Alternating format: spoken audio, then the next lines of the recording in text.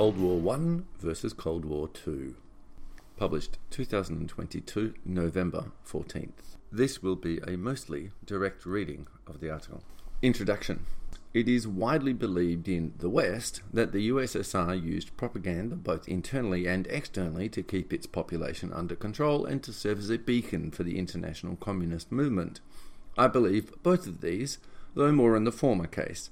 I have, however, no basis on which to make this claim. I am not a student of the USSR or of the international communist movement. I am also checked by Ray McGovern's claim that the vast majority of the CIA's data in monitoring the USSR, over 80%, was obtained from open sources, by which he means reading Pravda and other Russian newspapers and listening to or reading speeches made by its political or military leadership. This statement does not deny the above. He, as an intelligence analyst, was trained in how to separate unverifiable or wild claims from the rest. I will assume the above assessment that the USSR used propaganda in a widespread manner for deliberate effect, and that this was less so in the West during Cold War I. An inversion on the scale and success of the use of propaganda. A recent article by World Geostrategic Insights is a transcript of an interview with Eric Denesse. Eric is a former French military intelligence officer. The interview focuses on propaganda and a more informed or rational assessment of the lead-up to and current situation of the conflict on the ground of Ukraine between Russia and the USA/NATO. He summarizes the core of his comparison between the propaganda efforts by the Russian Federation and the USA/NATO bloc in the following, quote, "While it is undeniable that Moscow seeks to present the facts to its advantage, its actions have nothing in common with the real information war implemented by the Americans and the Ukrainians. For the first time in history, democracies lie and misinform more than authoritarian regimes, whether we like it or not." End quote. To reinforce his point, the banning of Russia today by the majority of Europe is a bit of a giveaway. Further reinforcement is that major Western news media are reporting from Kiev repeating statements made by its regime representatives. Thus, the news is completely one-sided. Additionally, they don't visit Donbass and report from on the ground on the other side of the conflict. It is a completely skewed representation. Gilbert Doctorow penned a recent article in which he expressed a frustration which comes from the effective propaganda being used by the major media organizations of the West. In this media space, we constantly see that persons expressing ideas which are contrary to acceptable narrative are labelled as Putin apologists or Kremlin agents or other brain-dead labels. Some commentators have been enjoying this label given to them, declaring, "We've been in touch with the Kremlin and they still haven't paid us." Dr. Rao visits an old social club of which he is a member. He describes attitudes there as, quote, "especially sympathetic to Russian culture and open to hearing non-conformist views of Mr. Putin's Russia," end quote. The use of abuse and ad hominem attacks are anathema to discussions there. However, Dr. Rao finds a resistance to reasoned, informed argument with his interlocutors. He summarizes his frustration with the title of the article, "The Lamentable State of Intellectual Discourse About the Russia-Ukraine War." From this, we may conclude that Western propaganda is not only widespread, but also successful. Some light through the cracks. My recently published article moves from Dima's analysis to the wider geopolitical perspective of Xi Jinping's upcoming visit to Riyadh. The starting point for that analysis was that Dima could not see how it would be possible for Russia to have withdrawn 30,000 troops and hundreds of tanks, armoured personnel carriers, artillery pieces, and hundreds of tons of ammunition and other essential equipment from Kherson city across the Dnieper and suffered no losses whatsoever. This was a perfect opportunity for Ukraine to turn this from an orderly withdrawal into a potential rout. There is, of course, only one explanation for this, and that is that an agreement was reached between Russia and USA to deny Ukraine the intelligence they would have needed to attack the withdrawing forces. We then learned that Sullivan was in Moscow and then in Kiev in the days leading up to this withdrawal, and that the discussions were about de-escalation. Indeed, it has recently been announced that nuclear arms talks will be resumed, which is excellent news. It is almost certain that this withdrawal plan had been drawn up or improved soon after General Surovikin was given command of the entire special military operation. He expressed from the outset that, quote, difficult decisions may have to be made, end quote. We now understand at least one aspect of what he meant by this. A timeline. October the 8th, RT announces that Surovikin has taken over the command. October the 13th, earliest reports of civilians being evacuated from Kherson in settlements around the city. October the 18th, earliest reports of civilians being evacuated from Kherson city itself. November the 4th, Putin declares that civilians should leave Kherson city. November the 9th, the earliest reports emerge that Russia will be withdrawing from Kherson city and surrounding regions. November the 10th, CNN publishes Christine Amirpour's interview with Zelensky and his wife. November 11th, Reuters reports that the Russian Ministry of Defense has declared that the withdrawal is complete. Inferences and reveals. There are a few propaganda reveals here. Firstly, it should not be forgotten that there is a high-level contact between Russian and USA military.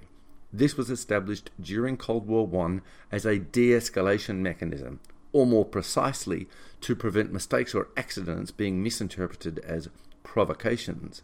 This contact mechanism lives on to this day. So, statements made by officials representing the USA government that no discussions are taking place means no diplomatic discussions. This is a very silly idea, but gets run up the flagpole by Western media to support the ongoing propaganda of unified support for Ukraine. This is completely backwards. Unified support for Ukraine would mean finding a ceasefire as soon as possible, and you can't do that without diplomacy. That there was an agreement to allow the withdrawal is obvious. It is additionally obvious that the withdrawal had been underway for some days before it was announced by Russia. It doesn't matter how much of a logistical genius one is, I cannot believe that one can withdraw all of those troops and equipment across a contested zone in 2 days. So, the operation had to have begun before it was publicly announced, and obviously planned weeks earlier. Next, if one believes that CNN's top international interviewer just happened to be in Kiev on the 10th, then, as the Alexes from the Durand would say, I have a bridge to sell you. I could count 5 cameras used in the first few minutes of the interview. You obviously need a sound engineer and a producer. You then want a few assistants. Many of these and their equipment may have been already in Kiev. Minimally, you need to transport Amirpour and her producer there. To do that, you presumably fly into Poland. You wouldn't be able to use rail transport due to the unreliability of Ukraine's rail system because of the recent Russian attacks on the power grid. Thus, Amirpour and company needed to be driven from Poland to Kiev. To organise and execute this and give time for preparation after arrival, it must have taken at least 36 hours. Plus, the video has to be edited and prepared for publication before its release on the 10th. Thus, minimally, CNN were instructed to get Amirpour to Kiev before the earliest announcement of the withdrawal. She may have only been given the script later, but the logistics and travel had to have begun before the public knew about the withdrawal. This is further evidence of contacts and arrangements between Russia and the USA. The last crack of light, or reveal, is the second I've got a bridge to sell you coincidence. The public announcement of the withdrawal happens the day after the USA midterm voting. An improved timeline. If we put all of this together, we can understand the likely sequence of events. The end result is that in 33 days, Surovikin has withdrawn from Kherson the military and a large amount of the civilian population. During early to mid-October, military evacuation plans are drawn up or improved, and civilian evacuation from towns outside of Kherson City and from Kherson City itself are begun. Russia has already learned what happens to civilians in areas they controlled when they withdrew. The key examples are Bucha and the area west of Kharkiv. They focused on moving the civilians first, for which I give them credit. Indeed, it reinforces that they care about these people. Another snippet of care is that Russia removed from Kherson, a city created by Catherine the Great, relics and a piece of cultural history. They were mothballed and carefully removed. I have a sneaking suspicion that Russia will have little sympathy for citizens who chose to remain, and even less for the civilian infrastructure of the city they have emptied. Somewhere between mid and late October, Russia contacts the USA and informs them of intentions to withdraw and require that this will be allowed without being targeted. Only the military know how long this took, but agreement is reached and the date for the proclamation of the withdrawal is to be following the midterms. One can understand the USA national political agenda, with many almost senior USA military officers holding a conservative political outlook, seeing as they were hoping for a red tide. Giving Biden the ability to dance around declaring a Ukrainian victory would have limited that potential political success. The military tend to be frank amongst themselves, and I am confident that most of the USA military would have been happy to see Kherson return to Ukrainian control. Thus, keeping a lid on this deal would not have been too difficult. The other element at play was revealed by Chief of Staff Milley when he began to call for negotiations after the withdrawal. There is certainly a faction looking to create off-ramps or exit strategies. Meanwhile, the Russian military were busy enough, and more time was just fine and dandy. The civilian evacuations continue, with Putin declaring on November the 4th that civilians should leave. One can assume that Russia must have received confirmation of a safe withdrawal by this time, so this was a bit of a giveaway if one had the perception to see it. Equally, the USA media would be all in a fit about the midterms and paying less attention to Ukraine, which provides additional cover for the early covert part of the military evacuation. There is, of course, nothing covert from satellite surveillance. The day following the midterms in the USA, the Russian public announcement of withdrawal is made. Between these two dates, much of the heavy equipment and personnel would have been withdrawn, so that the last component of the operation could be achieved within around 24 hours.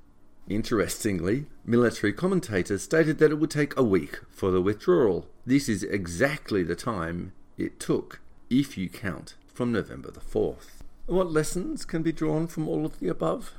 For one, there are discussions underway, which is always possible at the military level, but is now admitted at the political level, with some parts of the military calling for more. There are often back-channel discussions underway to reach agreements about which we learn very little until after the objectives of the agreement are reached. This is a lesson endlessly repeated in history. We can also see that the majority of news coming out of the Western media is propaganda.